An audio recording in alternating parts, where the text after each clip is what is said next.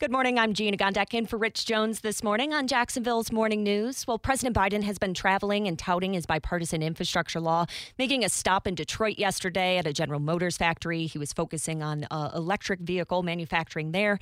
Now the next plan up for debate, the highly debated Build Back Better plan, or that social spending bill, that is, that Democrats have been pushing. WOKV's Blair Miller is live in Washington. Blair, can you kind of give us a preview of what we could see today? Yeah, and good morning, Gina. The official House of Representatives schedule suggests that debate will begin on this nearly $2 trillion social spending bill, possibly today. But here's the problem with that, and something to watch on this. House moderates say they won't vote on the bill until they have enough information from the Congressional Budget Office. And this is something we've been talking about. And that would show the true cost, but we might get more of that today or tomorrow. That's not clear if it's enough.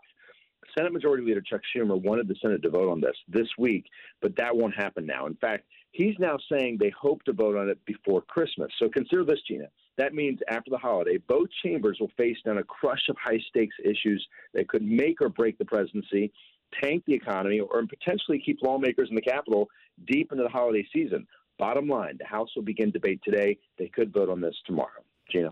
Thanks, Blair. Appreciate it. We'll be following this throughout the morning and possibly into Christmas, as it's looking like right now. Weather and traffic every 6 minutes in the morning.